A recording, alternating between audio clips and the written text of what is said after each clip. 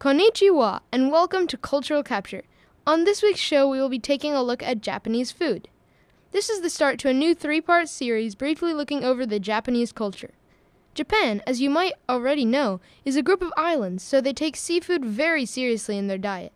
We talked about this a little on the last 2 food episodes, Greece and Italy, because they're both peninsular.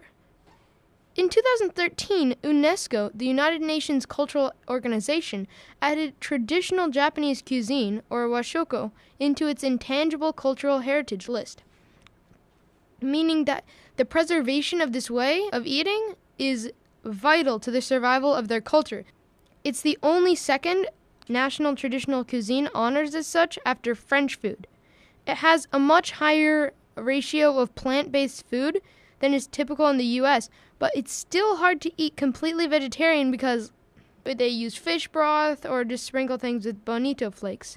Some people that are very strictly vegan or vegetarian will not eat that, or if it's for religious reasons. Japanese food most definitely is a part of the culture because they have a very structured meal. In Japan, a home meal is served in one part, but with several different things. There's the starch, which is usually steamed rice or noodles, some soup, like maybe miso soup, and at least 2 dishes.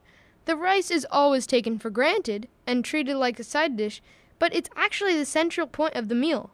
The part with at least 2 dishes are called okazu, and they are the supporting cast to the rice. And the rice, you hold the bowl in your hand as you eat, and you take things from the various okazu and you eat it with the rice. And you sometimes just put the rice down and you have some of the soup. That's how the meal is usually structured. And the main okazu is usually protein-based, like grilled fish or some sort of meat dish. And the secondary okazu could be some kind of vegetables or some more protein, like a bean dish. And everything is usually served in its own container. And the containers are actually very...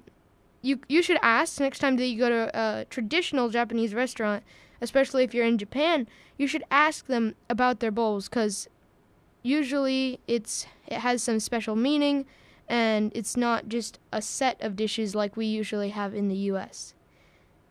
Oh, I just remembered. I have a cool story.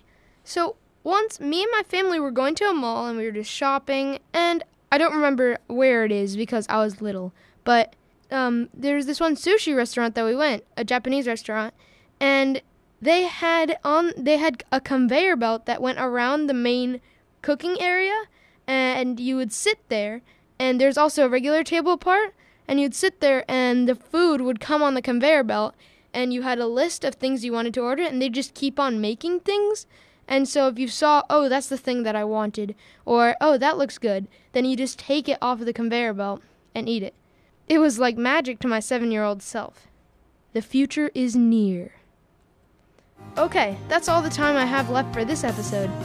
See you next time. Sayonara. You're listening to Cultural Capture, a radio show that broadcasts at 104.1 FM, KPPQ LP Ventura, available to stream at capsmedia.org or on the MyTuner app.